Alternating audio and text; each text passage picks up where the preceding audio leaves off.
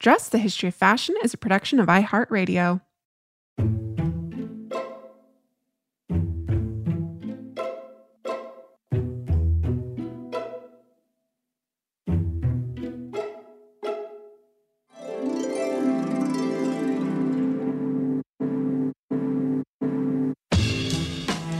With over 7 billion people in the world, we all have one thing in common. Every day, we all get dressed. Welcome to Dressed, the History of Fashion, a podcast where we explore the who, what, when of why we wear. We are fashion historians and your hosts, April Callahan and Cassidy Zachary. April, many of us know, especially in the U.S., about Jackie Onassis, famed fashion icon. But how many of us have heard of Queen Sirikit of Thailand? Quote, "The queen intoxicates those around her with her magic," wrote Vogue of Queen Sirikit on February 15th, 1965. "When she speaks softly, slowly, a golden, off-key music, it is as though all the temple bells were ringing. I think we can all agree we need a little magic in our lives these days, don't you think?" Oh, yeah, absolutely, including a magic photograph of the queen, which reveals her seated on a gold leaf Thai bed in, quote, "a dress of 20-karat gold, embossed in crystal, appears to be paved in diamonds, canary and white diamonds, on her hair, her throat, her wrists, her tapering fingers." This court dress, which the queen wore to the Greek royal wedding, was created for her by Pierre Balmain, who designs her superb Paris and Bangkok clothes, her shoes, and her royal umbrellas. So my interest in the relationship between Queen Sirikit and French haute couturier Pierre Balmain was first piqued last season in an interview we had with Kimberly Crispin Campbell. Kimberly featured a story about the Queen and Balmain in her book Worn on This Day, and we did an episode on it. And when I inquired of the topic further, she directed me to her friend and colleague, Melissa Levington, who also happens to be today's guest. As a specialist in European and American costume and textiles, Melissa Levington is a curator, author, lecturer, teacher, and a founding partner of Curatrix Museum Group, consultants and appraisers. Formerly the curator in charge of textiles at the Fine Arts Museum of San Francisco, Melissa currently teaches fashion history and fashion theory at California College of the Arts. And since 2006, she has been a senior consultant to the Queen Sirikit Museum of Textiles in Bangkok. And we are super excited to learn all about the styles fit for a queen. Melissa, welcome to Dressed. Melissa, welcome to Dressed. It's such a pleasure to have you here. Thanks so much, Cassidy. It's really a pleasure to be here. And we are here to talk today about the incredible style and sartorial legacy of Queen Sirikit of Thailand, this seminal figure who is integral in contributing to Thailand's positive image internationally in the latter half of the 20th century, and into today, of course. And part and parcel to these relationships was what the queen wore, clothing that simultaneously promoted her Thai heritage, culture, and as we will discuss shortly, French haute couture. For those of us who might not know, however, let's start with introductions. So who is Queen Sirikit? And I say is because the queen will be celebrating her 88th birthday in August. She will indeed. Queen Sirikit is now the queen mother of Thailand. She's the mother of the current king, King Maha Vajiralongkorn, otherwise known as King Rama X. Queen Sirikit was the wife of King Rama IX. King Bhumibol Adulyadej was his name, who passed away in 2016, so 3 years ago now. But she was Queen of Thailand from 1950 on. So she was, for more than half a century, the only queen that most Thais knew. And she kind of established the style of Thai royal women for Westerners as well. And I'm hoping actually we can go back a little bit further into the 19th century and maybe tell us a little bit about what Thai dress was traditionally and, how it became westernized over the course of the 19th and early 20th centuries. Absolutely. Thailand, of course, is in Southeast Asia. And for any of your listeners who have been there, it's hot. It's tropical. And so the tradition of clothing in Thailand was what we call draped and wrapped. Think a sari, which obviously is Indian national dress or traditional dress. And so Thais wore something similar, usually a hip wrapper. That's a large, wide cloth that is wrapped around the waist or the hips and pleated and tied and folded. It can be arranged in a variety of ways, including into what looks kind of like a pair of puffy breeches or bloomers. In Thai, that's called chonkraben, and that was common in the 19th century for both men and women to wear their hip wrappers that way. Men often were then bare chested. Women might wear a breast wrapper to cover the breasts or a shoulder cloth, which might or might not cover the breasts. So their torsos were naked or semi naked, their arms were naked, their feet were bare. In the 19th century, the fashionable hairstyle in Thailand for both men and women was called the lotus style, which it actually looks very punk to us today, but it's short on top and short on the sides mostly as well, occasionally with a long lock in front or a longer lock in front. And so to Western eyes, this looked very strange. This didn't look at all like what Westerners expected civilized men and women to look like. And the 19th century, of course, was a great age of European colonization activity in a variety of non-Western parts of the world, including Southeast Asia. And so King Mongkut, who reigned from 1853 to 1868, so essentially during the Civil War period in the United States, and his son, King Chulalongkorn, who reigned from 1868 to 1910, strategically turned their faces towards the West. This was a way, in part, of avoiding colonization by France, England, the Netherlands, any of the countries that were active in colonizing Southeast Asia. And one of the strategies that they employed to keep colonizers at bay was to westernize the dress of the Thai court. So starting from this point of hip wrappers, breast wrappers, shoulder cloth, short hair for both sexes, what you find is that gradually, led by the king, and this was especially true from the time that King Chulalongkorn ascended in 1868. He was only 15. So he was very, very young, but he was amazing. A very smart man, a very shrewd man, a very good ruler. He was beloved for a reason, and his effort was successful. He basically led the charge to begin to wear certain Western garments. And what you find throughout the 19th century, or through the second half of the 19th century, is that Thai dress becomes hybrid. And so what you have is Western on top and Thai on the bottom. So the king adopted Western-style jackets. The women of the court following him adopted Western-style bodices that were then worn underneath their shoulder cloths or breast wrappers.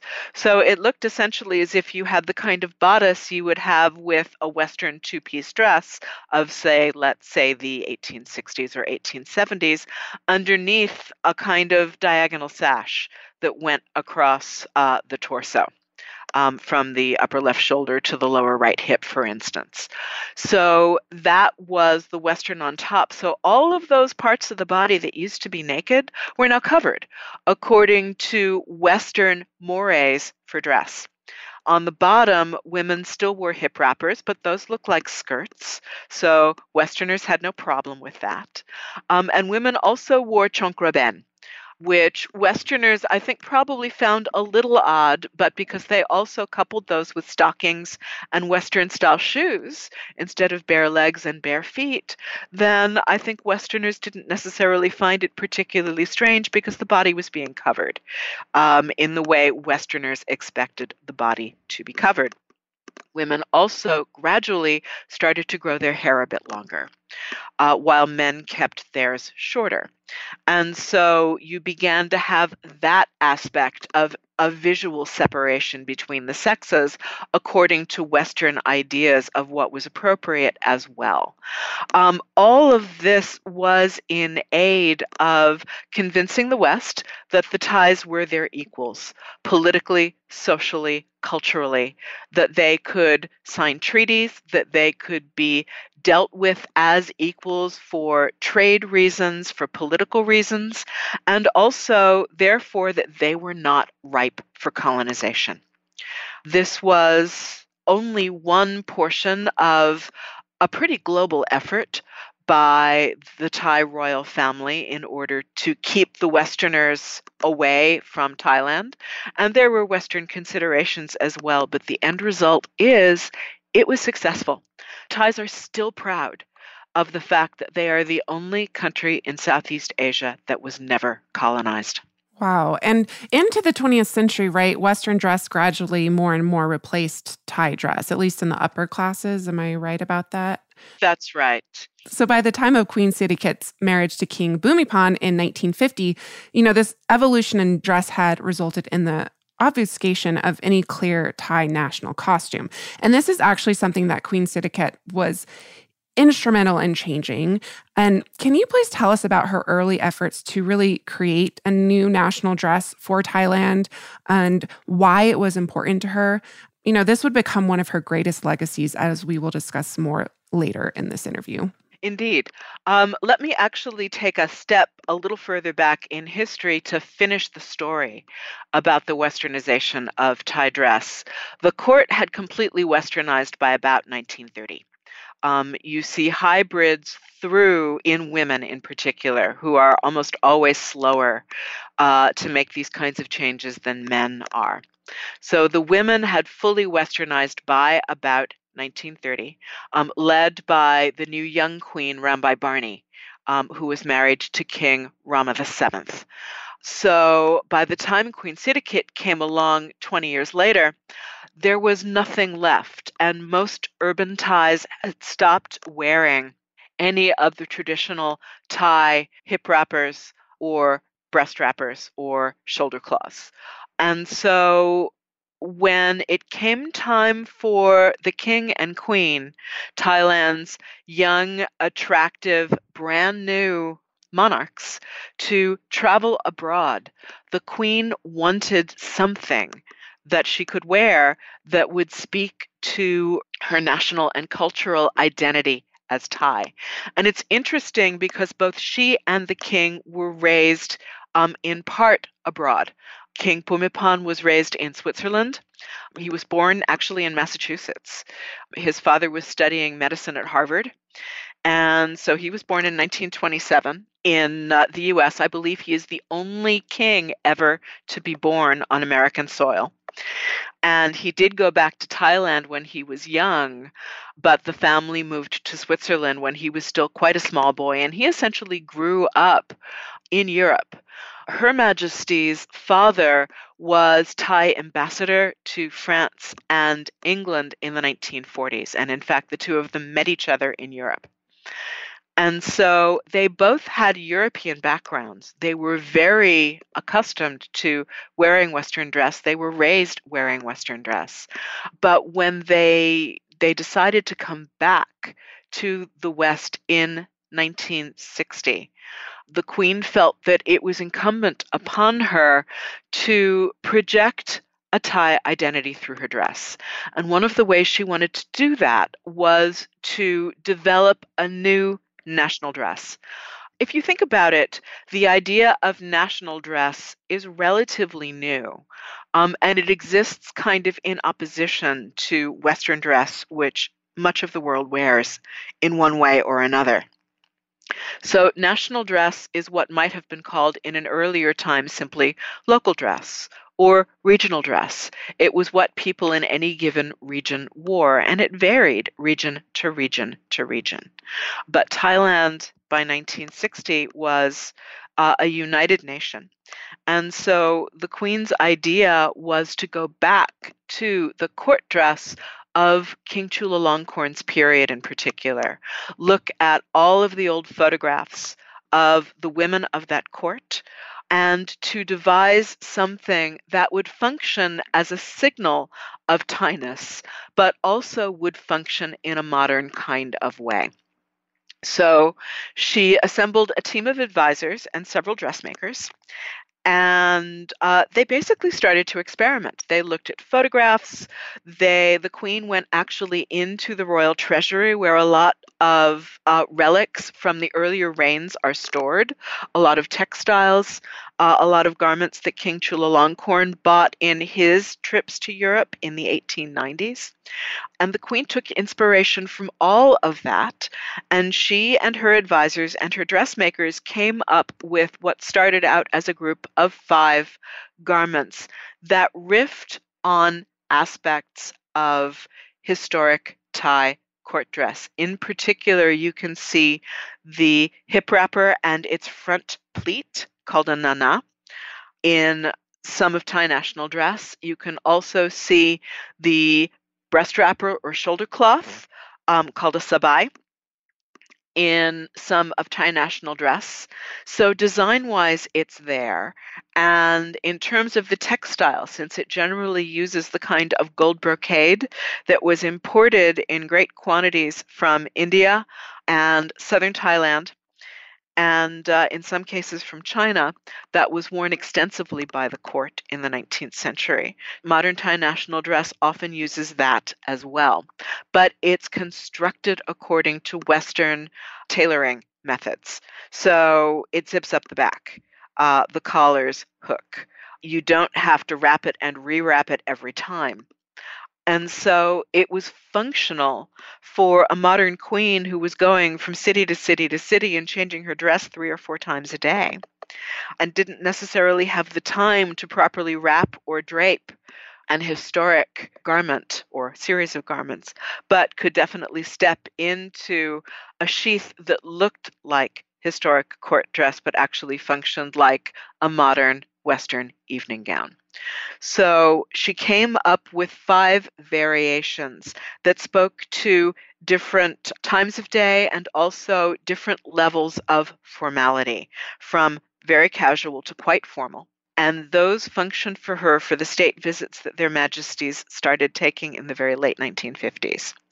And then 3 more variations on the more formal end came into being early in the 1960s, and those were contributed to by Pierre Bellemare and François Lesage, which we are about to get into. And dress listeners, I just have to say that, those of us who can't make it to Thailand, there are 2 books that Melissa wrote in royal fashion, the style of Queen Sirikit of Thailand, and Fit for a Queen, Her Majesty Queen Sirikit's Creations by Balmain.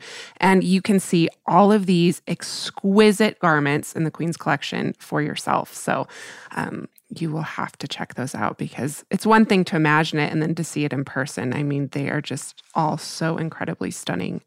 So for this young queen, especially, what she wore was integral in influencing how the rest of the world, really actually literally saw Thailand. This high-profile royal couple, as you mentioned, they traveled quite extensively on state visits, but it was really this 1960 tour of Europe and America in particular that resulted in, as you just mentioned, this decades-long partnership made for fashion history heaven.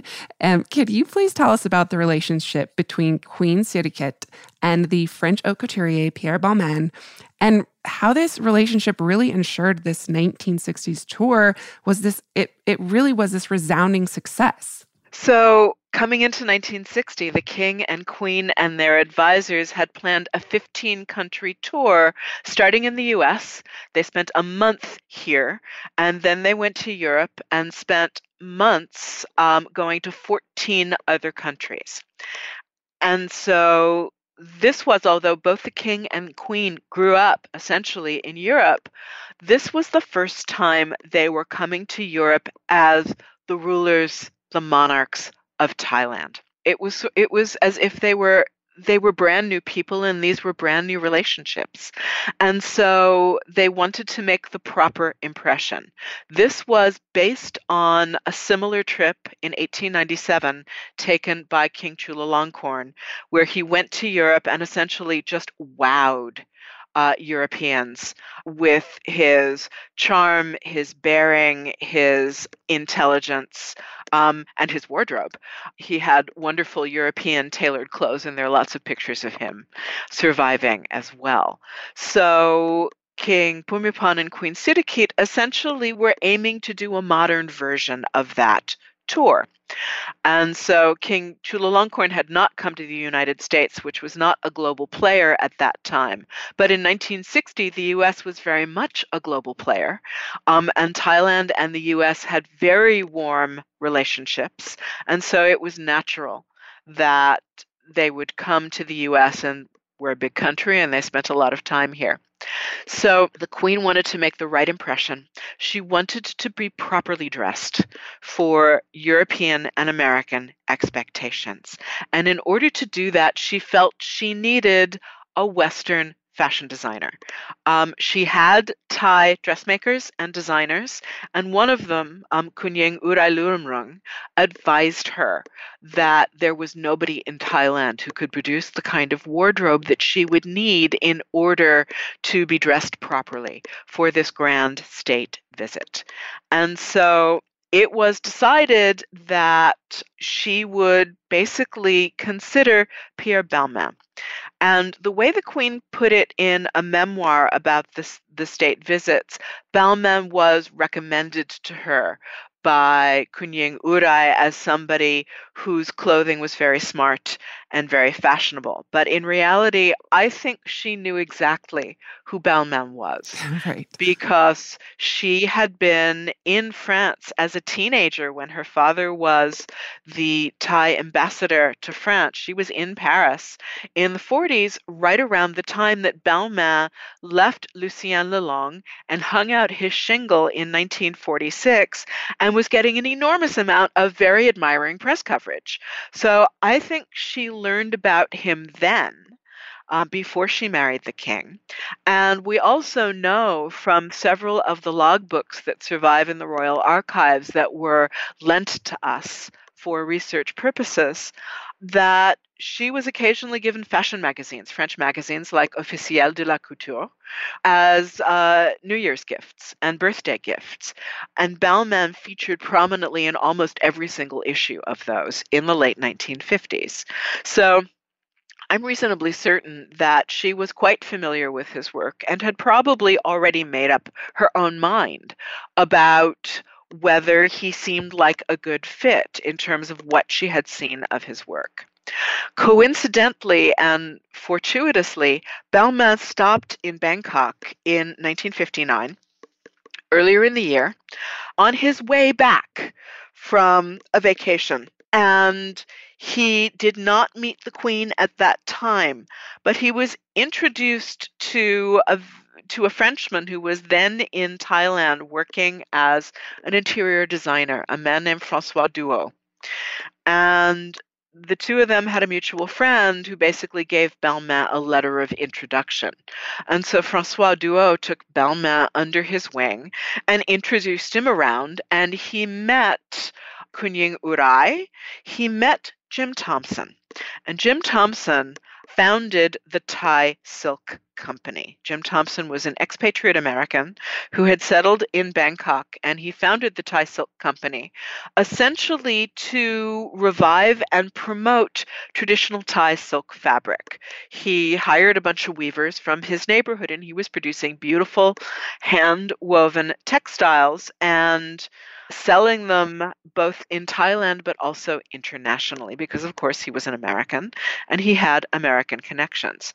And Jim Thompson was as famous for his hospitality as he was for his textiles. And so Balmain met Jim Thompson. He was invited to dinner at Jim Thompson's amazing Thai house, which is a museum and is open to the public for any of your listeners who happen to be headed to Bangkok anytime soon. It's well worth a visit.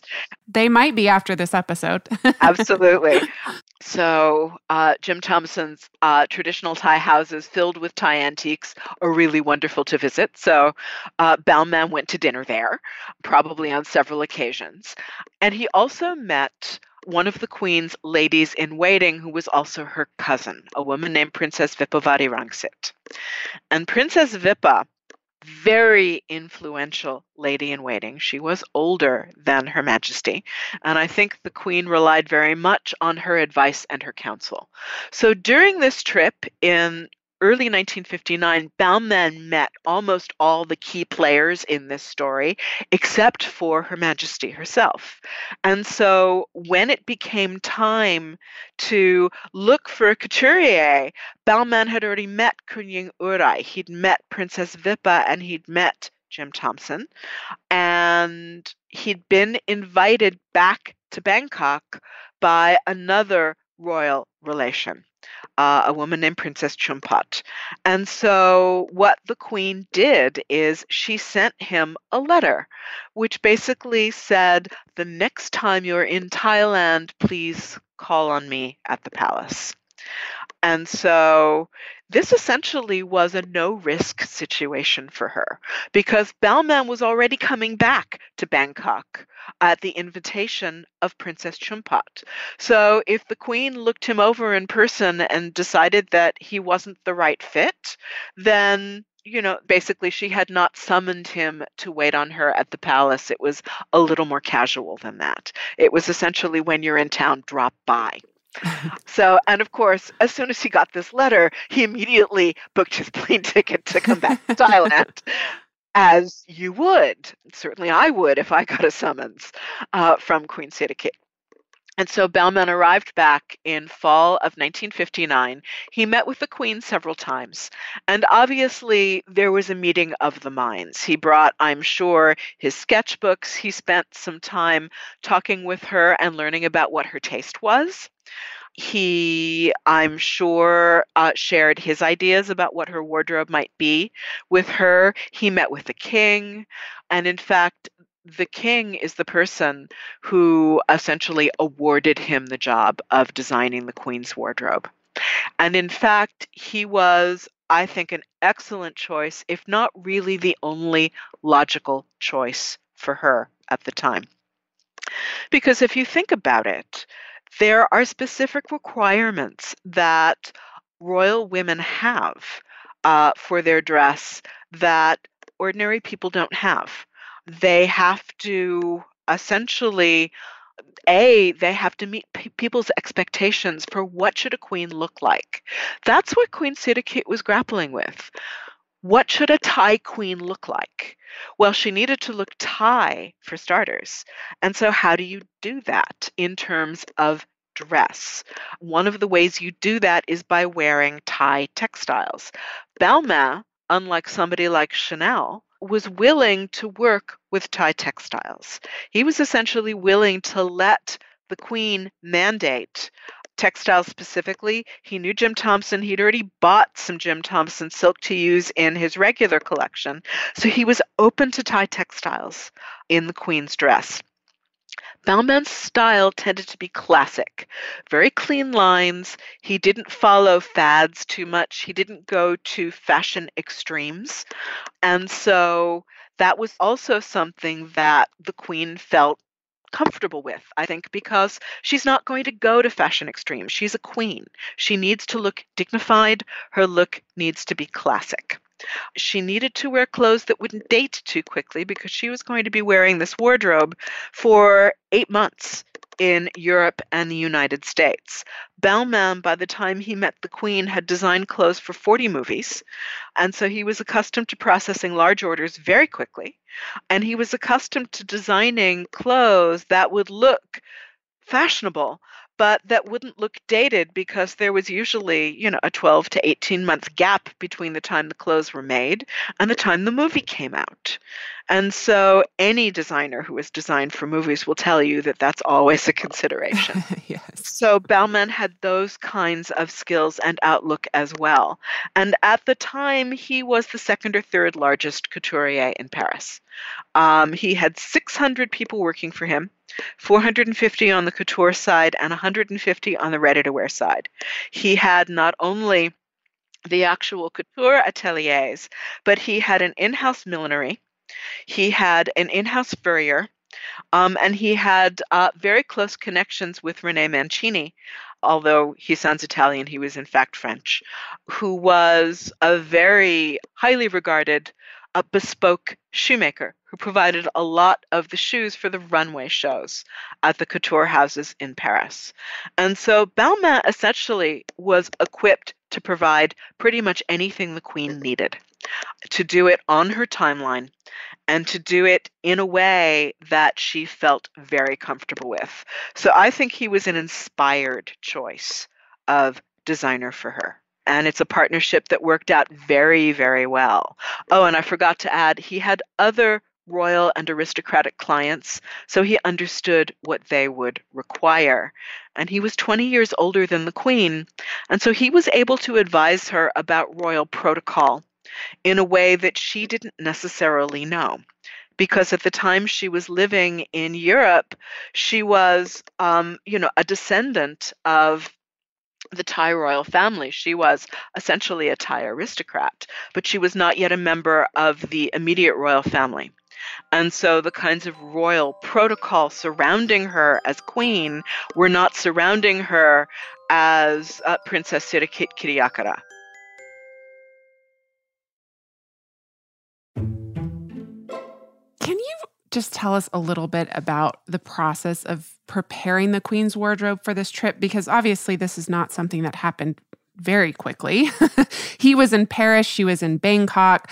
I mean, this could not have been an easy feat to make all of these garments and these decisions being so far apart. How did they make that work? Well, it's a good question. We don't entirely know, because one of the things that I did not find when I was doing the research for Fit for a Queen was any correspondence between the two of them or any sketches that Balmain had sent to the Queen. I was sure I was going to find something. I was positive, but nothing to this day, as far as I know, nothing has come to light.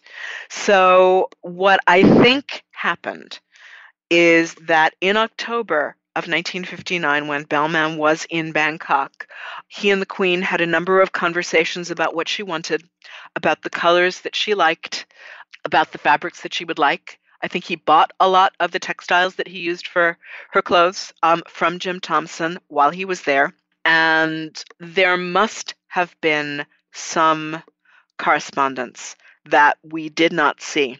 Because what happened is, and I also think that he was supplied with the Queen's measurements. And as probably your listeners know, as is standard in couture, when Balmain got back to Paris, the workrooms built a dress form to the Queen's measurements, so that he could essentially do the basic cutting and fitting of the clothes when the Queen was not present. And that's standard. Not everybody who orders from the couture, certainly then and even now, can physically be there for all of the fitting. So there's almost always a dress form built to your measurements. And that's what's used for a lot of the basic cutting, draping, fitting, and then the final fitting will be done on you.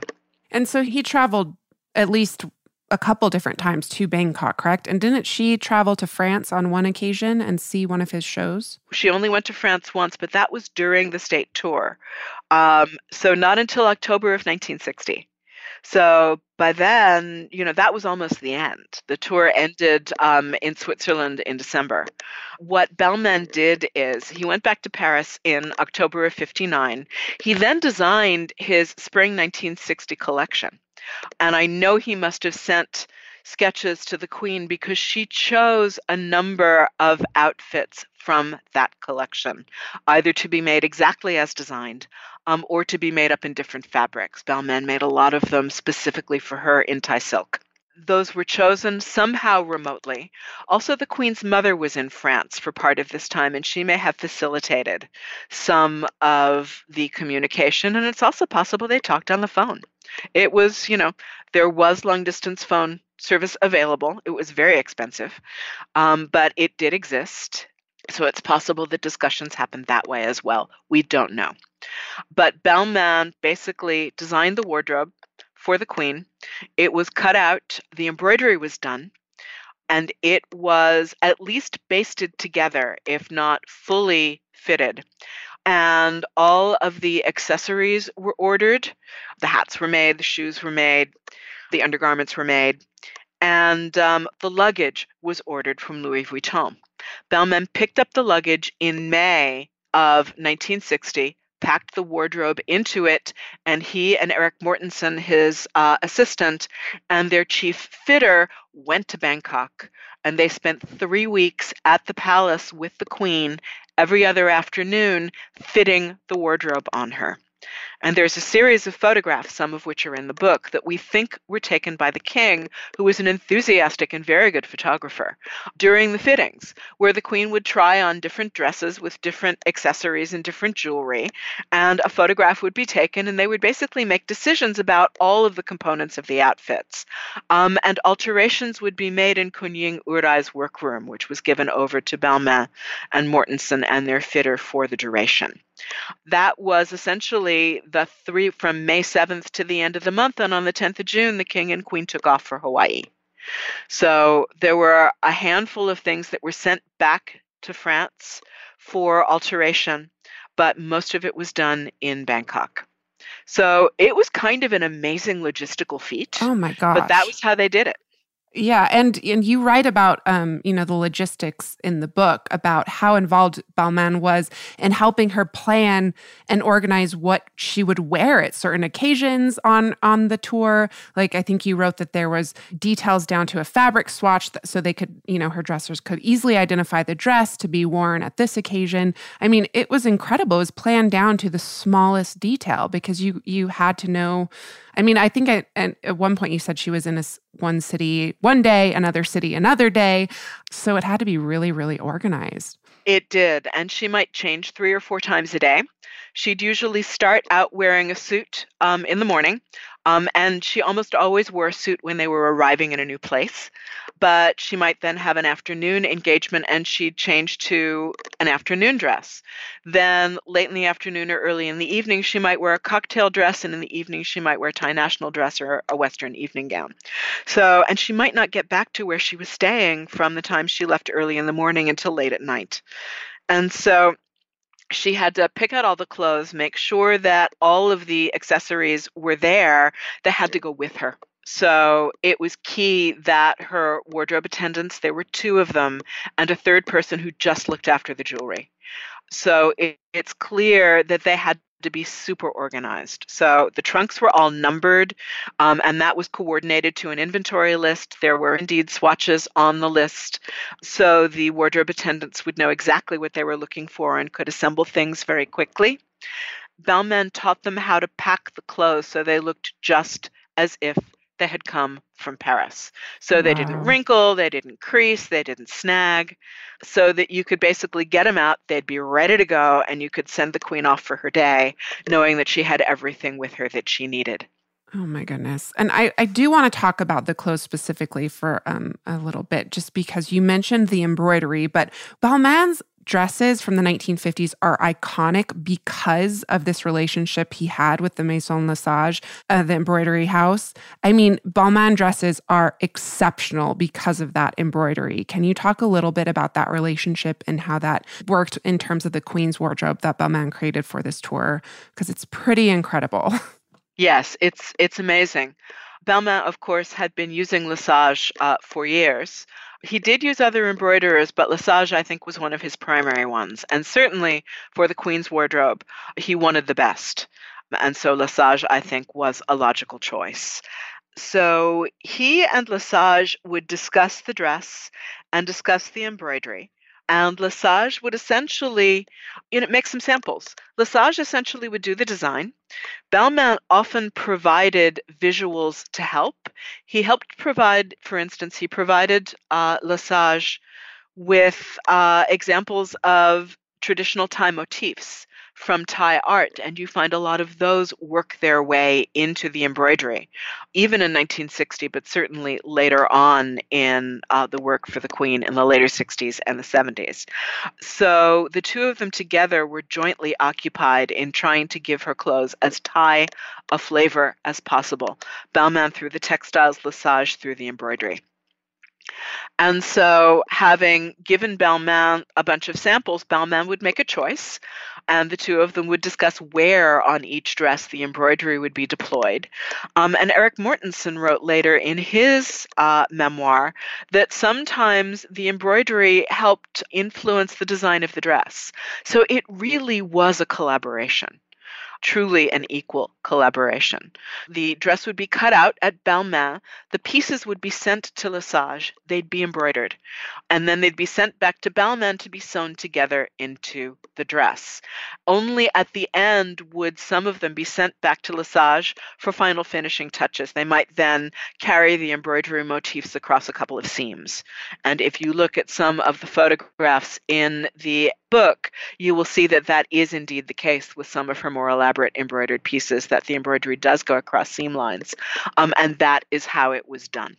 Yeah, and I mean, the covers of both of the books I mentioned have these embroidered dresses, featured on the front, and they are just drop dead gorgeous. You can only imagine what it would have been like to see her in person in these incredible garments. Yes, she was a very beautiful woman, and she's very small. But I think, these may probably even made her look taller. Right. They're so amazing, and she looked so wonderful in them.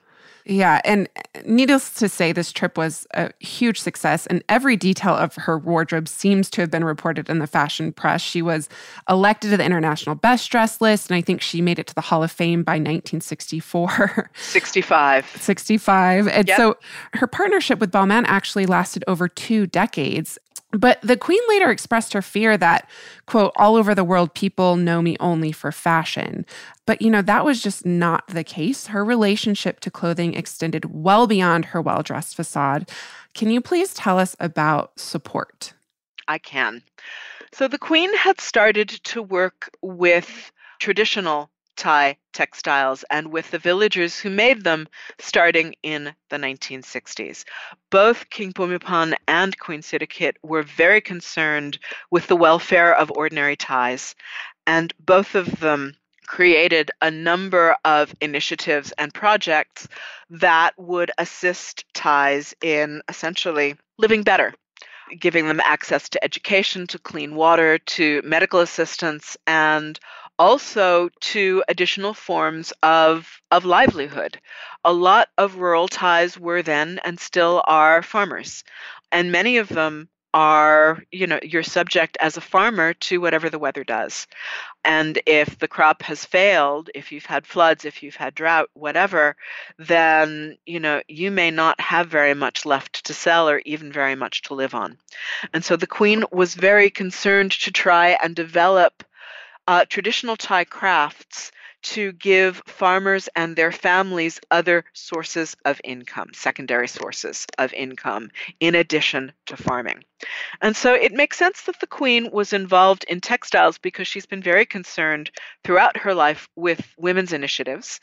And textiles, of course, are very associated with women in many cultures, Thailand among them.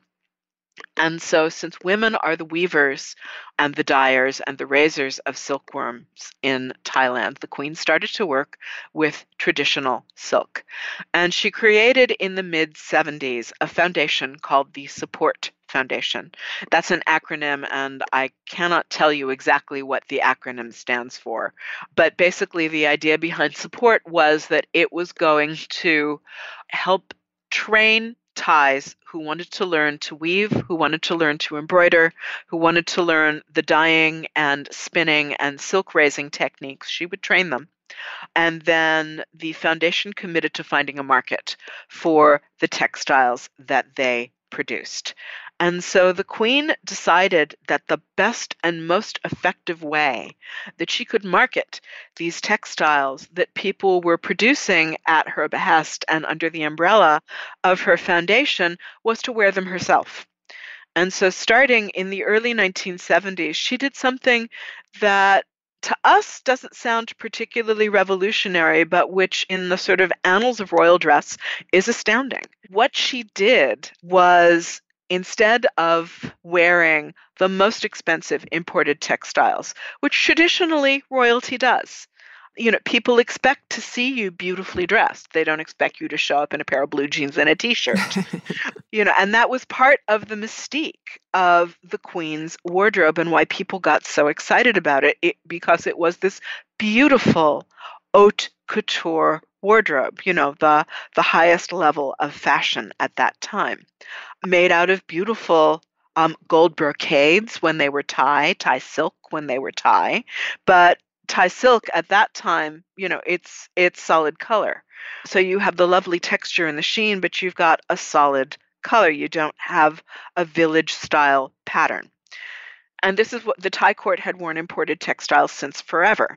So the Queen suddenly started wearing village textiles, the kind of textile your grandmother in the village might wear, that your grandmother in the village probably made for herself. This was jaw-dropping for people, that someone who was the highest woman in the land would wear these very humble, albeit very beautiful and very intricately dyed and woven textiles. So that was just a revolutionary move that she made. And at least for Thailand, it was effective, particularly the style of Thai ikat that's known in Thai as matmi.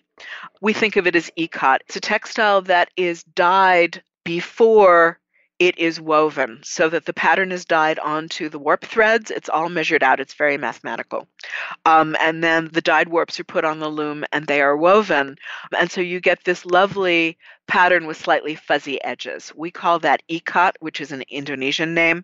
Thais call it matmi. And that's the Queen's favorite style of village textile. So a lot of her clothes are matmi. And so she went to Balmain, who remained her couturier until his death in 1982, and said, make me some clothes out of this. And she sent him the fabric. And you can see him starting to experiment with it. And it took him a while to figure out exactly how to use this very different, very strongly patterned textile. And so the early attempts, we think the earliest of the matmi clothes were delivered to her in 1972. And the Support Foundation wasn't created until 1976. So this is actually pre-support that she was wearing this.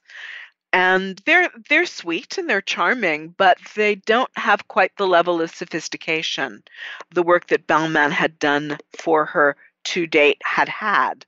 But by the time you get to the late 1970s, he'd figured it out. And so her matmi clothes are just as sophisticated and just as beautifully embroidered as the clothes made out of European textiles. And so she essentially turned these very humble fabrics into haute couture. And I will say those are some of my favorite designs because, the 60s, 50s, and 60s, it has this very specific, very sophisticated look. But when you start looking at her wardrobe in the 70s and 80s, it becomes so vibrant and so colorful.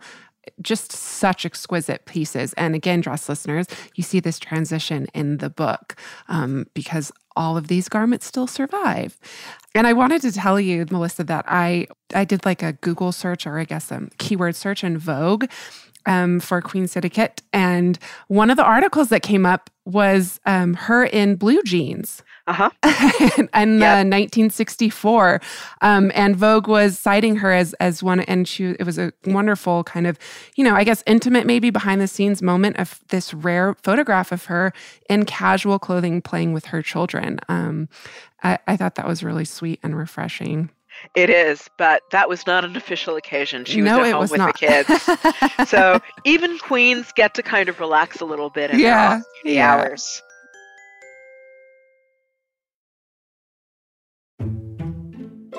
So the Queen's many contributions to the promotion and preservation of Thai textile and dress traditions culminated in the creation of the Queen Sirikit Museum of Textiles in Bangkok, and that started rolling in 2003. It officially opened in 2012. Melissa, can you please tell us about this museum and your role in making it a reality? This has to have been a once-in-a-lifetime opportunity. It's incredible, this experience that you had. It was a once-in-a-lifetime opportunity, and I'm very grateful to whatever gods are out there that brought this project my way. And so I was contacted in 2004 initially by a Thai architect, a man named Jay Sirirachimrong, who asked if I would be interested in consulting on a new museum of textiles to be built in Bangkok. And I met with him and I made him a proposal, and nothing happened for several years. But in 2006, they were ready. It took several years for things to kind of get themselves going because the museum is in a 19th century building that needed a lot of work. And so between 2004, when the initial contact was made, and 2006, when I first officially came on the scene, the building had been emptied and it had been gutted, and they were starting to figure out how to design the museum inside. So I connected with my very good colleague and friend Dale Gluckman from Los Angeles, who was also, by the way, my co-author on In Royal Fashion. Dale and I together began work on the Queen Sirikit Museum. So our first job was to advise Jay on how to develop spaces that were textile specific, because that is our expertise. We are textile and dress historians. We both worked in museums for a lot of years. I was at the Fine Arts Museums of San Francisco. Dale was at the Los Angeles County Museum of Art. We both were at our museums during projects when things were being built and renovated, so we'd had that experience. And so I think we were, in fact, a good fit for this project. So for the first 18 months, we worked with Jay on developing recommendations for what 5 specific textile connected spaces would be. That was storage, registration, which is where things are processed when they come in or when things go out for loan, the conservation lab, the library, and the galleries. And we took Jay and the museum's then director, Smriti Sirapat, who has now passed away, unfortunately, and the first curator, on a tour of 25 museums all over the world to show them best, and I have to say worst practices as well. Not all museums have brand new state-of-the-art facilities. And since this was a 19th century building, we wanted to show them how people in old buildings cope with new facilities in old buildings and the challenges that they face.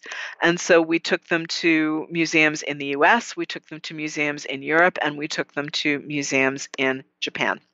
And they took us to some museums in Thailand as well, so we could get an idea of what facilities in Thailand were like. And so after our first period where all of the summary reports were done and all of the recommendations were made, they then asked us if we would continue on as consultants for curatorial work, for exhibitions, for sort of developing museum structure a little bit, and also for producing all of their English language text. So from 2009 to 2018, we worked with them on developing the 3 inaugural exhibitions, one of which was in Royal Fashion. We wrote all of their English text for exhibitions and for the exhibition catalogs. We then developed the second round of exhibitions. I did Fit for a Queen. Dale worked on a wonderful batik exhibition, which is running now, which is called A Royal Treasure, the batik collection of King Chulalongkorn of Siam, which I highly recommend for any of your listeners who are headed to Bangkok in the not too distant future. And we did a wonderful international symposium in 2013, which was kind of the international launch of the museum, its introduction to the international museum community at large. It was an amazing project. I feel very privileged to have been involved in it. I was only one of a very large team of people who helped make the museum a reality. There must have been at least 100 of us working on this. In addition to Dale and me, we had a consulting conservator, Julia Brennan, who's based in Washington. We had a gallery designer, Tim Culbert. We had a company called Management in New York, headed by Alicia Chung.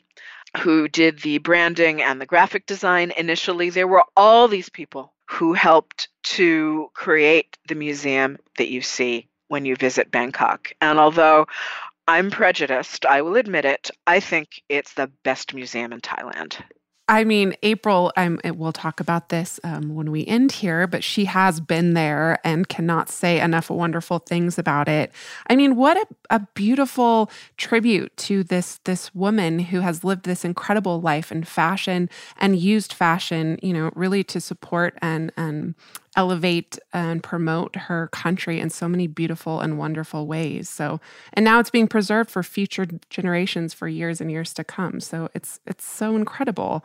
And like I said, dress listeners, if we can't all make it to Thailand, we can buy these beautiful books and see for ourselves just how incredible these pieces are.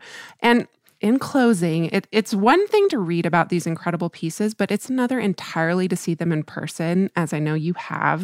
Mm-hmm. So do you have any personal favorite pieces that, you've seen them in photographs, but once you see them in person, is there anything that really spoke to you or any experiences you had with them that you'd like to share?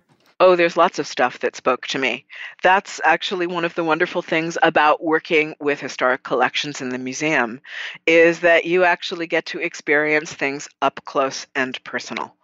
I'm particularly fond of the dress that is on the cover of Fit for a Queen, which is this amazing white silk satin ball gown that is embroidered in this lovely scrolling sort of neo-18th century style in silver metal thread and crystals and sequins. And it's just, it kind of embodies, I think, what people think about when they think of a queen. It's very much a fairy tale queen kind of dress, and it is absolutely one of my favorites. I love just the look that Balmain created for the queen, the sort of very clean lines, the bright jewel tones in her daywear. She's very small, as I said, and those bright colors were used to help her stand out in a crowd. And there's just something really compelling about seeing those clothes. So, I have lots of favorites, but certainly that ball gown is definitely among them. Melissa, thank you so much for being here. This has really been a treat and a pleasure. It's been my pleasure. Thank you, Cassidy, very much. April, Queen Sirikit might have been new to me, but you have actually had the pleasure of visiting this museum in real life. What was it like? I have to say it was beautiful on all levels. First of all, it's an exquisite building that houses the museum. I think it was built in the 19th century and was a former government building. It's really, really lovely, and it's on some really nice grounds. But you walk inside, I mean, the day that I was there, and this was many years ago, they happened to have a Thai textile display up, and take your breath away. I mean, the beautiful silks, the batiks, the ikats. If you happen to be in Thailand, this is a do not miss in my book. Yeah, absolutely. So if you are heading to Bangkok this year, once, travel resumes a little more regularly, of course, then you will be able to catch not one, but two exhibitions. The first is the exhibit entitled The Power of Love. And this was actually created in honor of the Queen's 87th birthday, which occurred on August 12th of last year, 2019. On view are a number of the Queen's exquisite garments and accessories. And until May 2021, you actually have a chance to catch a royal treasure, the Javanese batik collection of King Chulalongkorn of Siam. And the exhibition features the king's 300-piece batik collection acquired from his visits to Java, Indonesia in 1870, 1896, and 1901.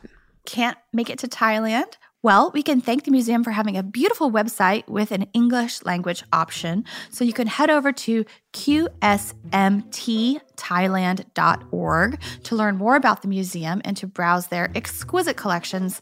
You will definitely not be disappointed if you invest in either of the books in royal fashion or Fit for a Queen, which you can find on the museum website. They are both chock full of information and jaw-dropping imagery.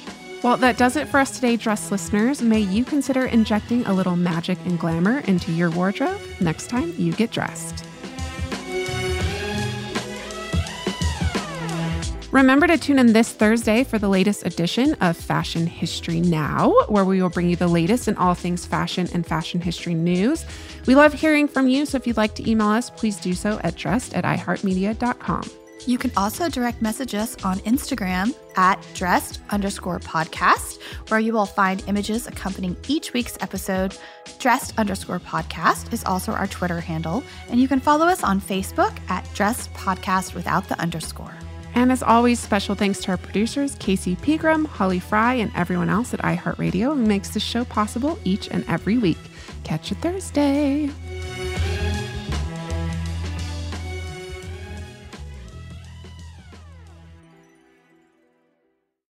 Dress, the History of Fashion is a production of iHeartRadio.